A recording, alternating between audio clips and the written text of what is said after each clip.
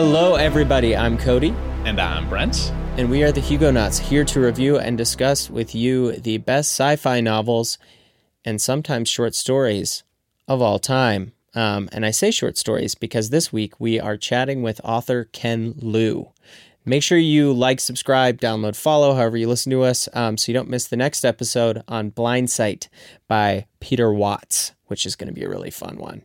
But today, right now, we have an interview with Ken Liu, who has written a lot of science fiction and speculative fiction short stories. 2 collections are out right now, Paper Menagerie and Other Stories, and Hidden Girl and Other Stories, as well as many others he's written. Fascinating concepts and very emotional short stories. He also has an epic fantasy series called Dandelion Dynasty, which blurs the lines of genre a bit and is also great work. We'll talk about that a little bit with him. But before we go to Ken, Brent has something to say as well. Yeah. Quick ask for everybody. Been spending a lot more time on YouTube this week because we've been releasing a lot of our small interviews with smaller content creators and bloggers from the Hugo Awards just on YouTube. And in doing that, I noticed that they were serving me ads on our videos, and which made me a little confused because we didn't turn ads on. I was like, what's happening? And it turns out basically YouTube, I'll say, takes advantage of small content creators, and they don't even give you the option to not show ads until you've grown to the size that they would pay you if you chose to keep the ads on, if that makes sense. So that's frustrating. The way the rules work is you need 1,000 subscribers to be able to actually make that choice for yourself and either get paid or turn the ads off. Because it's ridiculous that we would not get paid any of those ads. In any case, so if you don't yet subscribe on YouTube, please do. We have a few more special episodes coming out just on YouTube this week that are interviews from the Hugo Awards too. So that's the ask, and also just a good to know for other small YouTube channels. I'm certainly happy to know how much it matters to be able to just give people the choice. So that's it. Let's talk with Ken. Welcome, Ken. Thanks for joining us. Hi, Cody. Hi, Brent. Thanks for having me. Yeah, excited to have you. Thank you so much. Yeah, very excited to have you. Brent, want to just get us right into it? Let's start it rolling. Yeah, absolutely. During the pandemic, you did something interesting that we'd love to ask you about, because in addition to writing, you also do some programming, and we'll talk more about. You've got an interesting life. But one really interesting thing there is during the pandemic, you put together a neural network trained on all your writing to try to then spit out, new writing. Can you tell us a little bit about RoboKen? Yeah, absolutely. So, so during the pandemic, I was actually suffering a bit of a crisis of faith. I've always been someone who loved telling stories and believed in the power of good storytelling to, as an essential part of what makes us human, and good humans at that. But during the pandemic, I got to see how storytelling can be also a terrible thing. Conspiracy theories, all these ideas about blaming. It seemed like these were also storytelling exercises, collective storytelling exercises that were achieving the exact opposite of the kind of effect I aimed for. Instead of bringing people together and giving them hope, it was tearing them apart and destroying our democracy. And so I sort of lost faith a little bit in storytelling, and I couldn't write any stories at all. But I had also committed to contributing a new story to this magazine, Uncanny, and I didn't know what to do. The deadline was approaching, and I had no story. So in my despair, I decided to try something, which is to see if I could train a neural network on my fiction and see if RoboKen can actually write a story of hope when I could not. It seems such a ridiculous idea now, but at the time I was at least 50% earnest about it. Because I was trained as a lawyer as well, I was very conscious about the potential issues involving copyright when you use these neural networks that are trained on the internet, quote unquote. People are now much more aware of the issue as a result of things like Stable Diffusion, the AI art generating AI, because there's a lot of concern about copyright and whether the artists whose images were used to train the network ought to be ought to be compensated. But very few people are asking similar questions about neural networks trained on, again, quote unquote, the internet generating new text. The copyright of that is actually not that easy to resolve. So to sidestep all of that and also to just make sure that I feel comfortable about what I was doing, I trained my network only on my own text. It was not trained on anything outside of my own body of work. So people who know machine learning know that definitely is too small. Yeah, exactly. It's not going to work because it's a very small body a corpus. So the result is, my RoboKen was never, it's no GPT-3. It's not going to be intelligent. No one's going to think RoboKen is sentient. Let's put it that way. But it was able to generate some very interesting bits and pieces. They were seeds, if you will, it was interesting because RoboKen somewhat sounded like me, and yet it would say things that I never thought of. And there were bits and pieces of what it generated that just sounded so interesting. So I kept on going and generating a whole bunch of it. And then afterwards, I was like, you know what? There's something really interesting about the idea of having an AI generating wisdom for other AI. So maybe that's the story I want to write. So I ended up writing a story called 50 Things Every AI Working with Humans Ought to Know. And it consists of basically an obituary for an early AI who generated a bunch of wisdom for later AI, as well as a list of 50 things that this AI supposedly said. Now, most of the text in there is actually written by me as a human, but almost everything in there was prompted by something that RoboKen generated. And then I actually tried to include as many snippets from RoboKen as possible in the final story. So if you go through the whole list, there are quite a few items that were generated by RoboKen, some of them edited by me, but some of them just verbatim. And I found that to be really fun to write the story in which I tried to put as much RoboKen into it as possible, and yet the story itself is also about this weird dynamic between an AI creator and her AI, where she was pretending to be the machine and the machine was pretending to be her, and they had this really weird relationship. And so, ended up being a story that I really enjoyed writing, and it in some ways restored my faith in storytelling as an exercise that is essential to our nature as humans. So RoboKen served, its function. Was it? I love that. That's the most interesting way to overcome writer's block I think I've ever heard. There's one great line I remember. What was it about? Rational numbers or something? One of the ones you left in that RoboKen generated? That was a RoboKen one, yes. Yeah. That's awesome. Yeah. I don't remember the exact quote, but it was so striking. I was like, I have to include this. I feel like a lot of your, interviews and some of your reviews of your work and stuff describe your work as like about people kind of, quote, between cultures or, quote, liminal to multiple cultural spaces like Japanese, Chinese, American, etc.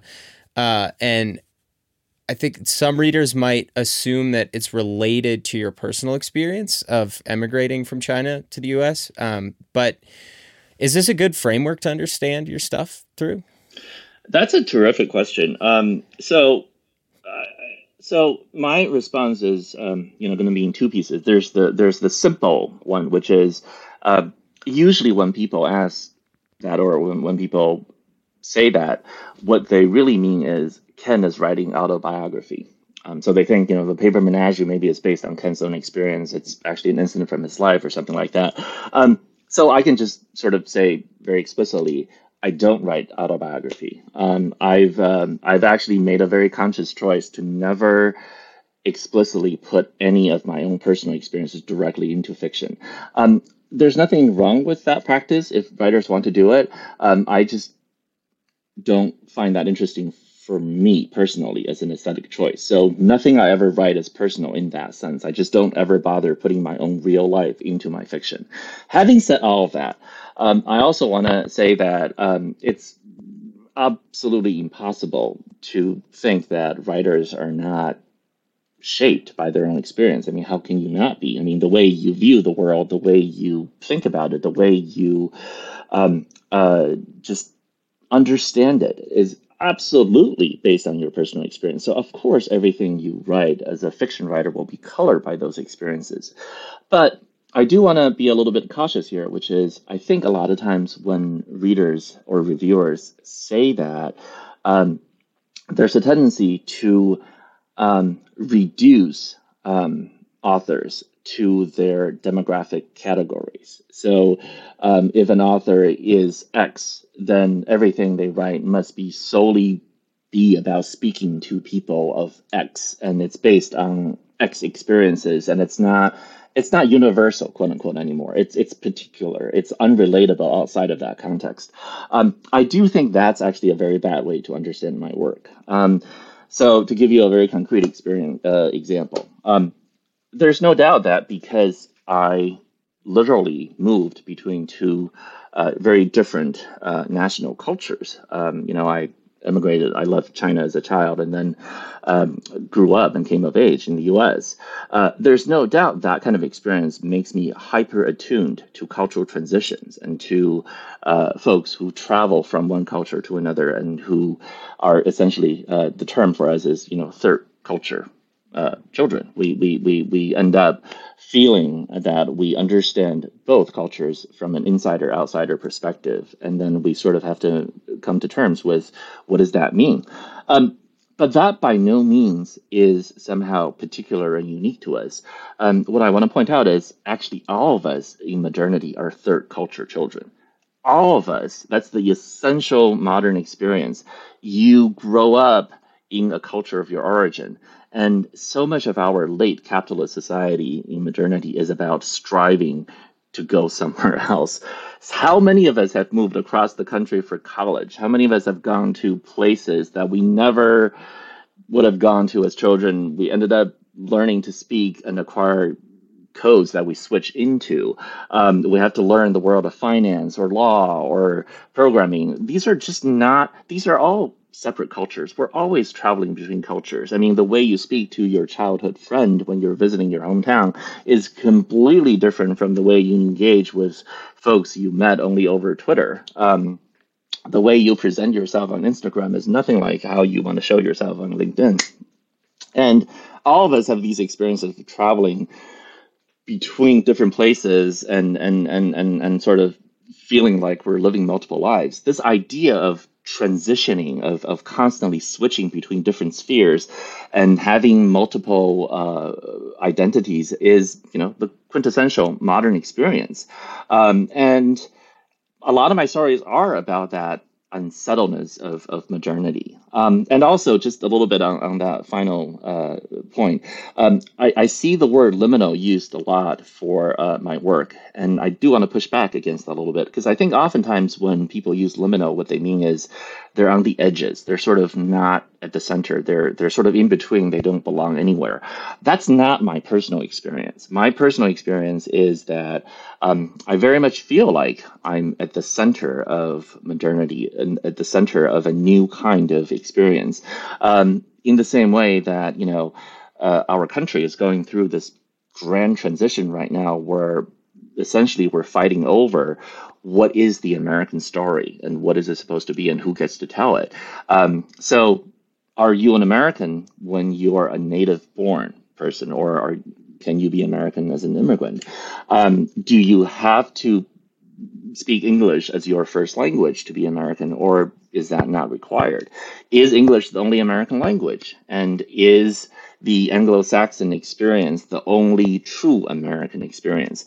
Or can we reimagine this and say that all of us are at the center of this new American experience? All of us are at the center of constructing a new American identity. All of us are at the forefront of this grand experiment of redefining what it means to be American.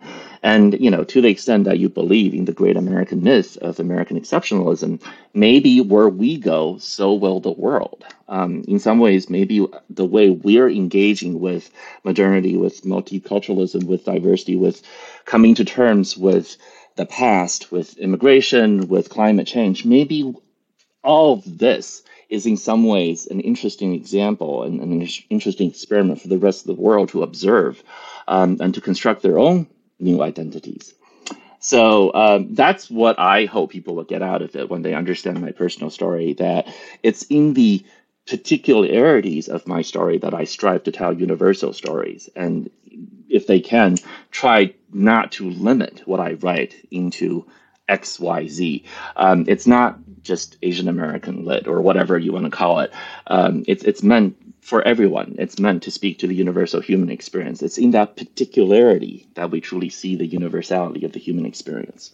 Yeah, I think everybody's felt like both an insider and an outsider at some point in their lives, of course. Mm-hmm. So yeah, absolutely. I think it does, and it does speak to the universality, I believe. Your work is very good at doing that. Thank you.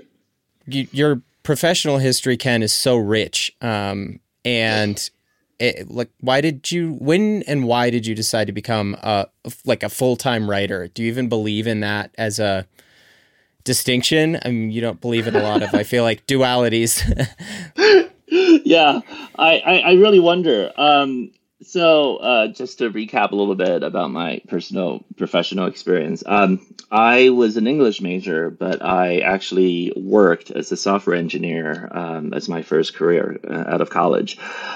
Later, I went back to law school, clerk for a federal judge, and then practiced as a corporate lawyer for a number of years. And then I swapped from that into litigation consulting. I was essentially an expert witness in patent, trade secret, copyright cases.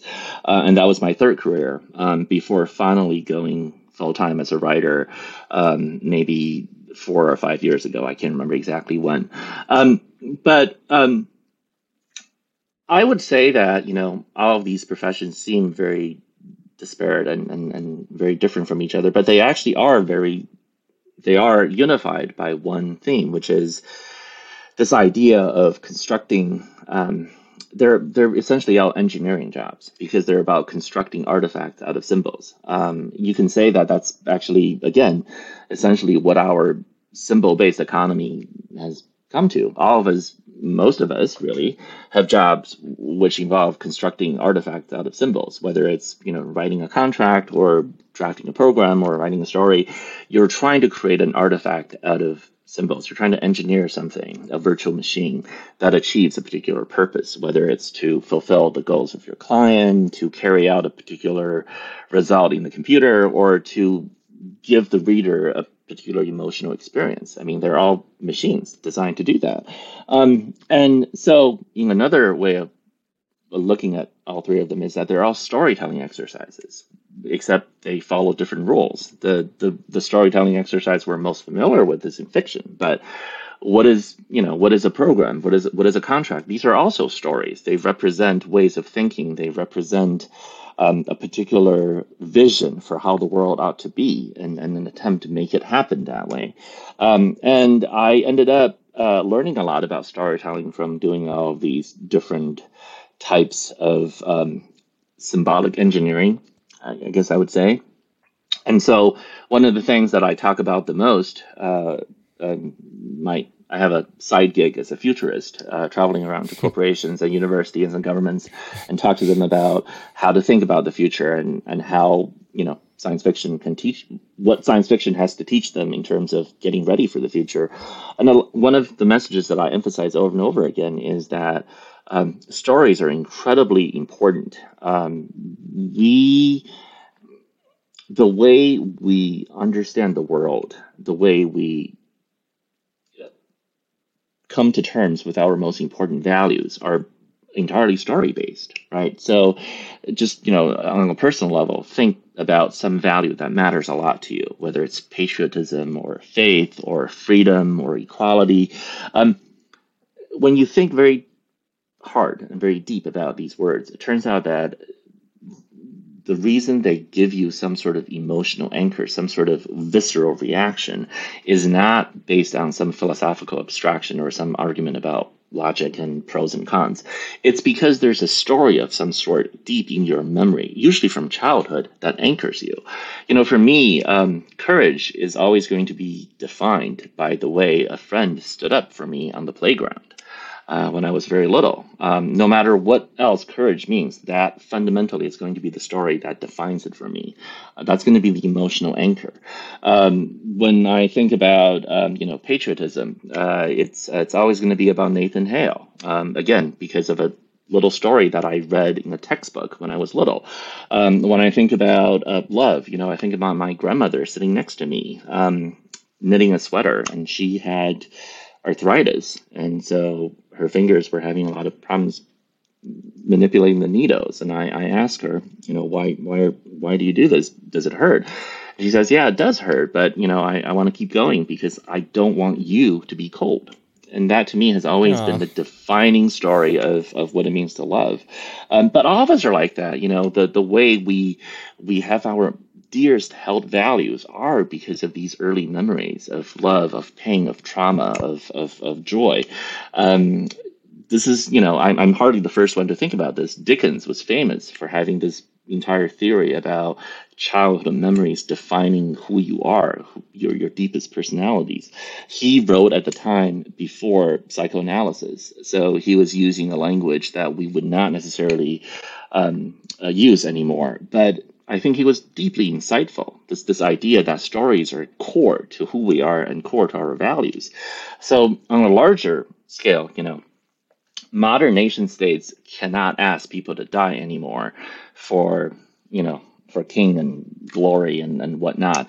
Modern nation states ask people to die for a story, for an ideal. The reason why we are asked to die all the time by nation states is because there's a story, a collective story that we believe in, that we think is worth it. It's not pros and cons. It's not some economic analysis. Ultimately, when you ask people to make these great sacrifices, they have to believe in the story. That's all there is to it. So a very long roundabout way to get back to your original point, which is I feel like I've been doing storytelling one way or another all my life, and studying what storytelling means has been my life's work. And I don't know if I necessarily have to be a full-time writer to do it, but it certainly doesn't hurt to do it this way and to get to think about it all the time. Yeah, it must be fun at least. So you've always been a full-time storyteller, at least. Yeah, that's a good way to think about it. So on that note of sort of science fiction being a way to sort of tell stories about things that don't exist yet and sort of help us to get ready for things. Something you write about in a lot of your stories is the singularity, which is the idea that you can upload your mind into a computer, basically, and lots of other people do, and that's the singularity. And frequently, the characters in your stories face a choice. Are they going to do it or not? And so I'd love to ask you, if that existed, would you do it? A very difficult question to answer, actually. I think it depends on what it really means to be uploaded. I think, let me put it this way, right? The idea of a singularity is really sort of the sci-fi version of the afterlife. I mean, there's a bit of a sense of choice to it, but fundamentally that's what it is. And you're asking the question of whether you would do it or not amounts to whether you want to step into the afterlife or not. And I don't know if there's a rational way to answer that. I would have to say that I don't know my answer in the abstract. I have to come to that moment and see why I'm being asked to do so and what is happening. Is this a choice that's irrevocable? Is this a choice I'm being made under duress? What does it mean to be uploaded? Well, I have my senses. Will I have continuity of consciousness? I would want to know all of that before I can make a decision. And I think ultimately it's going to be decided based on how I feel at that moment. It's going to be a gut feeling. I don't think I can make an abstract choice up front. I'm a big believer that our choices are not dictated by abstractions, but by very concrete experiences. And all the experience I will have between now and that moment, that hypothetical moment, will determine my answer. And there's no way for me to know until I get there. It's sort of like Susan Sontag's point about photographs. I think she at one point said that all photographs are lies.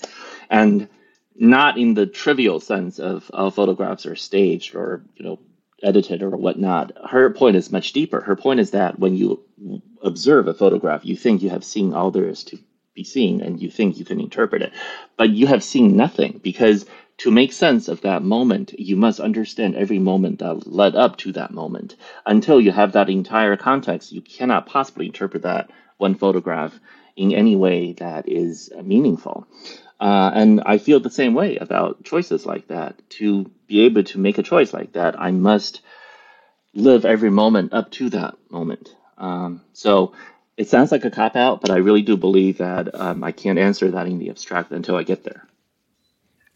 Maybe you've answered it a little bit in your stories through being able to explore the idea through the fictional characters. Another element of your stories, and I'll use this opportunity to say, when I first read Paper Menagerie and Hidden Girl years ago, it was before we started the podcast, and it's the one instance I can think of that I thought, man, I really wish I could tell this author how much these stories meant to me and how my experience was, and I get to do that now. So thank you so much for meaning. Yeah, it's very meaningful reading these. And I'm excited that I get to tell you in person. Thank you. And part of that emotion, I think you do really well, is that your stories are often, the characters and the emotional core of the stories are often about familial connections.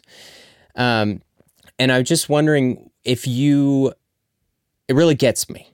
And I'm wondering if that's is family something you are interested in as a topic to explore, and it just kind of blends in with the genre fiction? Because it's more of I feel like it's more rare in genre fiction to have that be the emotional core.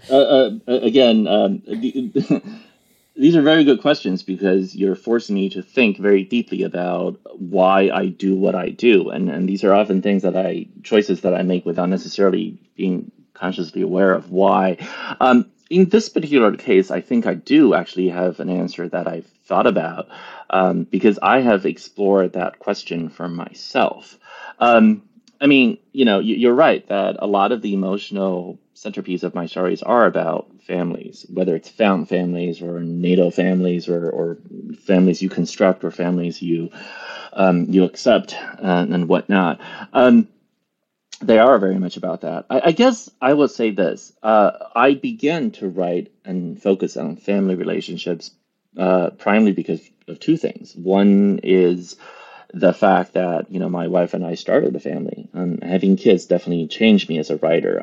My topics changed. The sort of things that I wanted to explore changed. Just having children made me think a lot about my own place in the chain of generations, in continuity.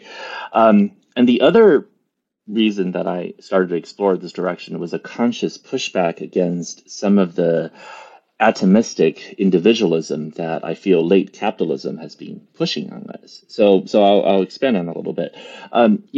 In our society, if you listen to policy planners and economists,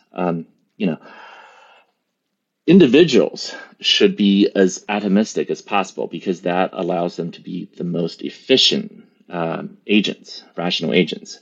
If you're not tied down to a community, to a family, and if your concerns are solely about maximizing your talents and productivity, then having no roots and no attachments at all is the best, because you can allocate anywhere in the world. You can be deployed in the most efficient manner and really maximize your talents and output and boost the economy and the output for everyone.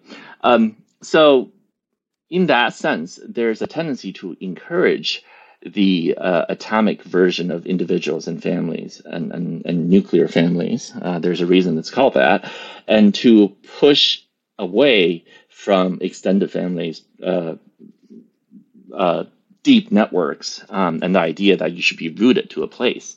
But the more I think about sustainability and sustainable development and what makes people really happy, the more I realize that that vision is deeply flawed.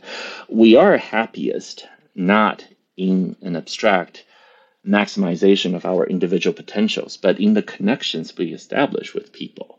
We are happiest because we are human, we're embodied creatures in the sense of being embedded, rooted, and feeling the sense of continuity of a larger purpose than this very brief mortal span that we are allocated.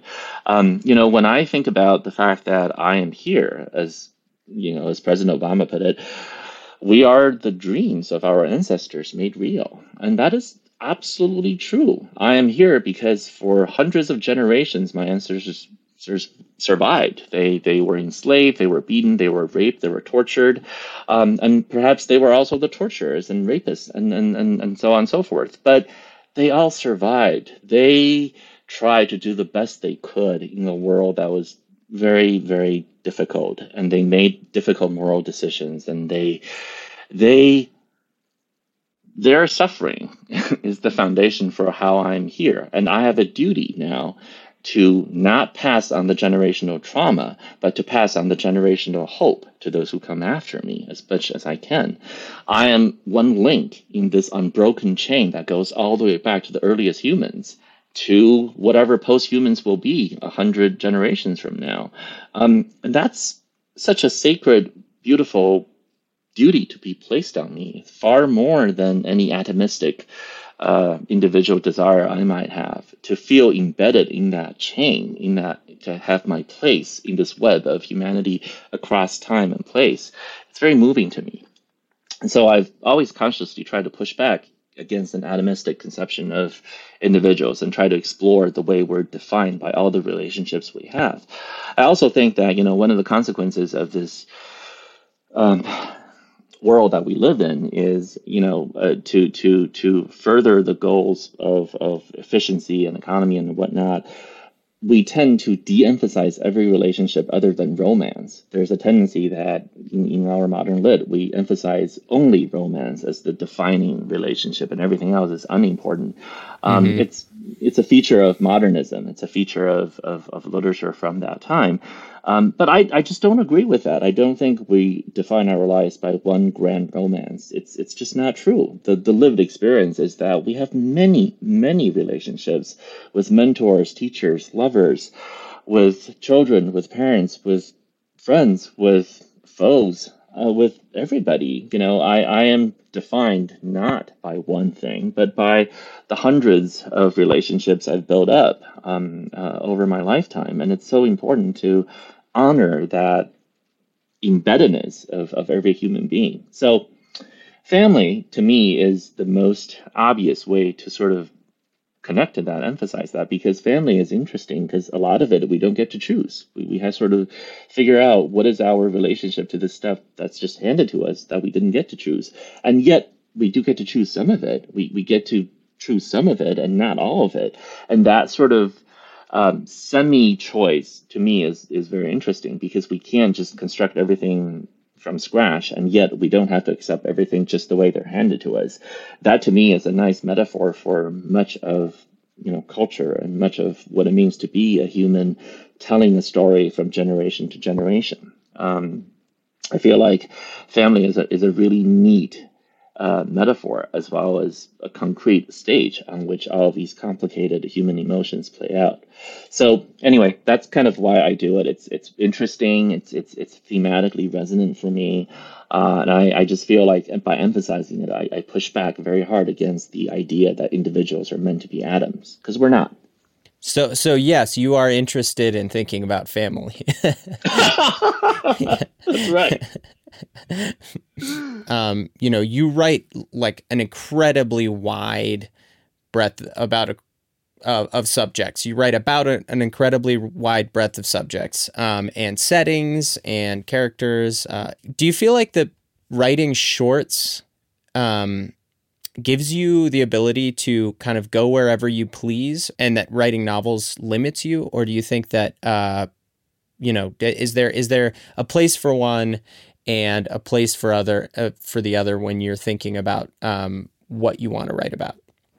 I have to say, I can't really say that I know a lot about writing standalone novels. I've never done one. I've only written very short things and very long things. I mean, most of my stories are about 5,000 words or under, and I've written this one super long thing, well, 4 books over 4,000 pages, called The Dunland Dynasty, which was conceived of really as just one thing.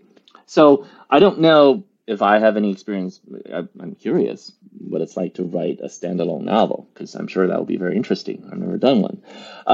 But the very short things and the very long things are, to me, very different. The very long thing, Dara is a world I created, and it's a world of engineering. That's the primary pitch. The pitch is that it's an epic fantasy novel, except there are no wizards in it. It's just engineers trying to build things. That's the magic. For Dara, I had to sort of live in it for over a decade. I mean, when I started writing it, my oldest daughter was just a newborn, and now she's 12 years old, and the last book just came out a couple months ago. So it's taken me more than a decade to really tell that story, and I had to live in it. I mean, there are moments when I felt like I knew the world of Dara better than I knew the real world. Like I could understand its system and rules better than I understood the systems and rules in our world. And that's a really wonderful experience. I mean, you feel like you really moved to another land, and you are really getting to live like one of the natives, and you're really experiencing this whole other world and learning an alternative way the world could be. You really feel its problems. I mean, you know how it is when you move to a new city. The way you feel about it after 6 months is very different from how you feel about it after 10 years there. You get to see all sorts of problems you didn't realize were there, and you get to see all sorts of wonderful things you didn't know earlier either. So novels, long epic fantasy novels, do that. You really. I'm hoping that this comes across for readers too. As a writer, I really feel like I got to live another life, and I hope that readers do too. That after they go through it, they feel like they got to live another life, and that's the ideal experience. Shorts, on the other hand, are very different. I mean, you are a tourist in these worlds. You go in and you go out. Shorts are just not long enough. The experience that you're trying to convey to the reader is very different. You're not trying to make them immersed in the world and have them really feel every nuance about the world. You're trying to give them a very concentrated dose, an experience that will allow them to take it and go back to their own world and examine reality in a different way. There's a very I would say that my core aesthetic for short fiction is actually very simple. I tend to write what are called stories about literalized metaphors. So I would take some aspect of reality that we speak about in a metaphorical sense, and I make it literally true in this alternative world. And I give you a concentrated dose of what that's like, so that you can now come back and re-examine the metaphor and hopefully see something new in it. So an example of this would be something like The Paper Menagerie. It's a magic realist story, and in which origami animals are alive. So that's meant to be a literalization of the idea that love makes everything feel more alive, right? We have this idea that when you feel loved, when you're loving somebody, the world seems to come alive for you. Things are more vivid. Everything feels more immediate. Everything feels more real, more grounded. So in this fantasy world, the paper animals origami animals actually come to life because of love, and now whether they keep on moving is about whether the love that sustains them is still there or not. So that becomes a story. When you have a way of tangibly interacting with something like this that's metaphorically true, you get to see new things you don't otherwise see, because I think our minds are very visual and very tactile.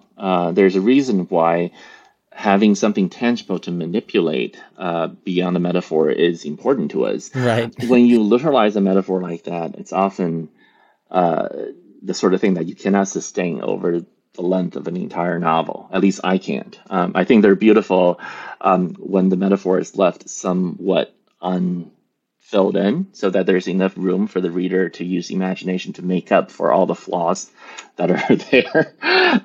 But when you do it that way, it's you sketch in just enough for the reader to do the world conjuring for you.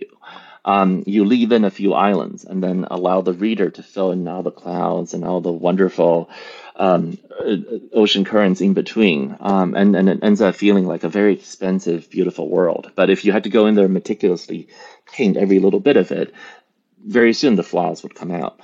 So I enjoy short fiction precisely because it's good for constructing these thought experiment. It's good for making these metaphors literally true for the nonce, and readers can experience it and then hopefully emerge with a new view of their own lives.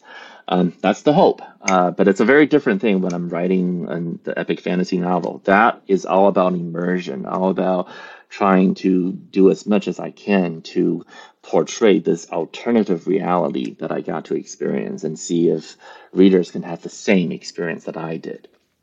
It's fascinating, and it also, talking about Dandelion Dynasty, which is a wonderful series. Its build is kind of epic fantasy, like you say, but it's got a lot of science fiction elements to it, right? I mean, that genre blend is always kind of questionable. Like where's the line to call one thing and something else in speculative fiction? But you did a lot of like real tactile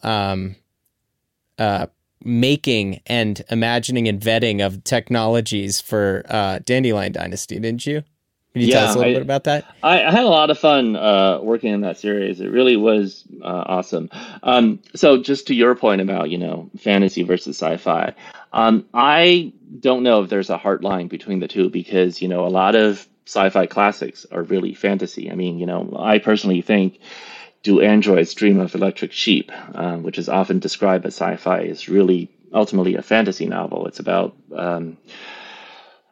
this core metaphorical experience we have in modernity of alienation. It's about the sense that we are the only real people, and a lot of the people we interact with are not fully human. It's a very modern experience, and it's not so much sci-fi as it is a fantasy exploration. And similarly, something like 2001: A Space Odyssey has a lot of elements at the end that I feel are really much more about spirituality, about the province of fantasy, about unknowability. But all that aside, I do think that, traditionally people have said the real divide between fantasy and sci-fi is whether the universe is knowable or not. If the universe is knowable in the book, then it's sci-fi. And if that is not a fundamental assumption, then it is fantasy. So I will say that in the Dandelion Dynasty, one of the most important characters says outright that his motto is the universe is knowable. So if that is the case, then obviously the Dandelion Dynasty really ought to be more in the realm of sci-fi. But to be honest, I think what really intrigued me about the Dandelion Dynasty, what drove me to write it in the first place, was this whole experience I have about technology, about modernity, about the sense of, is the modernity we're living in the only way to be modern? Okay, so to back up a little bit, for a while I was traveling around the world attending literary festivals, and this was shortly after the Paper Menagerie won a bunch of awards. So I was invited to a lot of festivals around the world, and I got to meet readers from around the world, and it was just a great experience to talk to them about what in my work struck them and what resonated. And one thing that kept on coming up over and over again is this idea about language, about our different emotional connections to different languages. So in a lot of places that I went to, which were former colonies, the writers would tell me that they feel this, to them, modernity feels very translated. Okay, so what they mean is, they grow up speaking the mother tongue and the indigenous language. But in order to acquire modernity, to talk about economics and science and computer science and all the rest of it, they have to learn a colonial language. They have to learn English. They have to learn German. They have to learn French. They have to learn Spanish. These are the language in which modernity is conveyed to them. And then they cannot speak about these things in their indigenous language. And so to them, modernity feels very translated. And I was wondering about that, and I said, oh, I understand that feeling. I'm trying to think about whether that's something that we experience ourselves as English speakers. And I realized that we actually do the same thing. It's just that we don't normally realize it. So again, words like chemistry and physics and economics, these are not native Anglo-Saxon words at all. They are constructed from classical roots, from Greek and Latin. It is very interesting to me that the birth of modernity in the Renaissance is also associated with a total reconstruction of our classical heritage. So if I can be so bold, modernity is an example of Greco-Roman punk. We take these Greco-Roman roots and we reappropriate them to do things that they were never meant to do.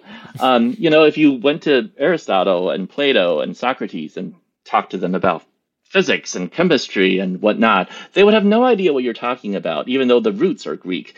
We took those roots and put them together into these new machines, entirely new things. We invented modernity by translating from a classical language. Yeah. So I said, okay, what if I could somehow defamiliarize modernity and give modern American readers that experience? And one of the things I thought about doing is, what if I could take, instead of Greco-Roman punk for modernity, what if I could do Silk punk? I take classical East Asian roots in philosophy, in technology, in political organization, and I imagine an alternative Renaissance and an alternative way of reappropriating all of that stuff to construct modernity out of it. What if modernity could be an alternative vision of modernity could be created, rooted in those East Asian elements? So the focus here is not on East Asian history or whatnot. It's about taking those elements, much as we took Greek and Latin roots, and constructing a modern world with it, with its own problems. So problems of meritocracy, the problems of democratic governance, the problems of how do you construct one people out of a diverse set of origins? How do you deal with original sin in the founding of a nation? How do you deal with trying to create a chorus of voices to tell the story of a nation as opposed to just one voice? How do you account for all of these problems that we think of as quintessentially modern using a set of roots that are not Greco-Roman? So that's what really the Dandelion Dynasty was about. I wrote the first book to sort of give everybody this level playing field of the political and cultural and historical roots I was going to use. So it's a fantasy reimagining of the founding of the Han Dynasty. At the same time, I put into it a lot of technology bits, right? Silk and bamboo and feathers and wood and animal sinew, all of these, the technology vocabulary of classical East Asian engineering and the grammar of classical East Asian engineering, the biomimetics, the way that everything is supposed to be harmonized between the human and the natural. And I took all of that and I took all the philosophical stuff. And then in the rest of the series, I'm trying to see, can you take these roots and construct an alternative modernity that accounts for all the problems that we face as modern Americans? It's very much, sort of this alternative re-envisioning of the story of America using these East Asian roots. As far as I know, no one had ever tried to do something like this, and it's very interesting to me as an exercise. So that's what I was trying to do, a silk punk epic fantasy, but fundamentally it's about engineering. It's about how do you construct modern governance, modern identities, modern sense of technology out of these very different roots. And if you can live in a world like this, now by comparing that world with the world we actually live in, now we can figure out which aspects of modernity are universal, which aspects are perhaps particular to our history, and which aspects we can change and rewrite. And we don't have to be trapped by our own history. So anyway, that's the grand sort of philosophical underpinning of it. But honestly, another way of describing this is I just wanted to have a lot of fun imagining airship battles and how can you invent computers out of looms and how do you do object-oriented programming if you have no actual, CPUs. Anyway, that part is also really fun to me. Yeah, absolutely. And it's a really fun series. It's totally... it covers all that, the mythology to modernity, which which makes it tough to categorize in terms of genre fiction. So we have a little more time. I want to get this one in quick because we've talked with other authors about adapting their work to screen. And you have, there's a new series out called Pantheon on AMC Plus, that's about, loosely a lot of the stories in Hidden Girl, adaptations. I'm just curious, you're a consulting producer. I'm curious how involved you are and what that's like letting go of your work. So AMC bought the rights to the stories, and they wanted to develop into a TV series. And Craig Silverstein was hired as the showrunner to make it happen. So the show is basically all him. He's the one who is the vision behind it and made it happen. But I did play a role in it. Craig was very clear from the very start that he wanted me to be involved and wanted to make sure that I would feel good about the result. So I was brought into the writer's room and from the beginning, and I worked with all the writers to sketch out the arc for the first season, and to work through all the issues. I mean, it's really very fun for me to watch the show because not only do I see my story directly translated to the screen, but I also see bits and pieces that I talked about in the writer's room make it onto the screen. They asked me about how would you make this sort of hack happen? And I said, okay, well, based on my experience as a technologist and from seeing a lot of this sort of thing being done in real life, this is what I think the best way to do it would be. And then, I watch the show and I see them doing exactly what I said they could do. And it's really fun to see your ideas being actually put into the show. We had discussions about the new characters and what is their motivation. We had discussions about the limits of the upload process and what sort of plausible flaws might be there. And we talked about the emotions. I mean, it was really fun to meet with all the writers and to work with them. And even after that very intensive initial couple of weeks, later on, I also got consulted just over Zoom and by email. I got to see scripts, early sketches, all sorts of stuff. So I wouldn't say that I was so involved as to be able to claim to have been one of the writers, but I was very involved. And I really enjoyed the experience. It was really fun to be there and to have a hand in shaping the final show. And I love it. I think the final show is very cool. Craig and the writers did an amazing job, as did the animators, as did the voice actors. Everybody who participated in that show just really, I think, connected with the material, and they got what I was trying to do. And I can say that the final vision really is something I'm actually proud of and pleased to be associated with. It's not something I want to say, oh, I just sold the rights, don't come and talk to me. This is a show that I'm actually very proud to be associated with. It's very cool. That's fun, and it seems like kind of a rare experience for prose writers when their work's being adapted. You're right. A lot of my friends who have had this sort of experience didn't really necessarily enjoy it. So I feel very lucky. I did enjoy this experience a lot. That's awesome. And the show is also awesome, and coming out one episode at a time, much to my bingey chagrin. But it's keeping me every time it refreshes. I'm watching the next one. I've been enjoying it a lot. Okay. Our last question for you is, Ken, what's next? What can ourselves and our audience look out for from you?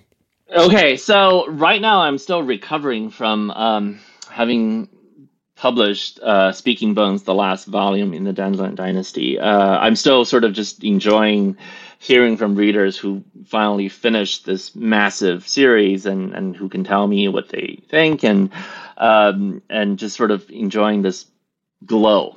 That's the best way I could put it, of enjoying sharing Darrow with everyone. So I don't have concrete plans right now for my next project, but I can say that I'm probably not going to do an epic fantasy anytime soon. 12 years onto one project is a lot. Got that out of your system. It's a lot. I don't think I want to jump right in to do 12 years again. I may settle on some sort of project that's actually a standalone novel. I would love to find something that I really enjoy doing that way. But right now, in order to sort of creatively keep myself engaged, I'm doing a lot of short fiction, and there will be a bunch of new short stories coming out from me. So those of you who follow my work will know that I have not been writing short fiction much for a few years because of the Dandelion Dynasty, but I'm writing a lot more now in short fiction. There's one coming out from the anthology, The Book of Witches, edited by Jonathan Strawn, who I believe you just talked with recently. We just interviewed him. Yeah. And that story, I really enjoyed writing that one for him. I have a new story that's a collaboration with Carolyn Newcomb for Uncanny Again, that I think is just a really great story. Carolyn and I, this is our first collaboration, but we really clicked, and I'm super excited about it. And there are a couple of other short stories I'm scheduled to write that I'm working on. And it's just been a lot of fun to sort of get back into writing short fiction. As I mentioned earlier, it's fun to go in there and sketch the idea of the world and let the reader fill in all the rest of it. And I miss that. It's fun to be able to do that sort of quick dip in and out, and then to just make the point, to tell the story I want to tell, and then be done with it. It's a lot of fun. Good. Well, we are excited. We're excited to read anything you put out, and we were very excited to talk with you today. Thank you so much for spending the time with us. Thank you very much for having me. It's a real pleasure. Yeah, wonderful to meet you. Thanks. Great. Later.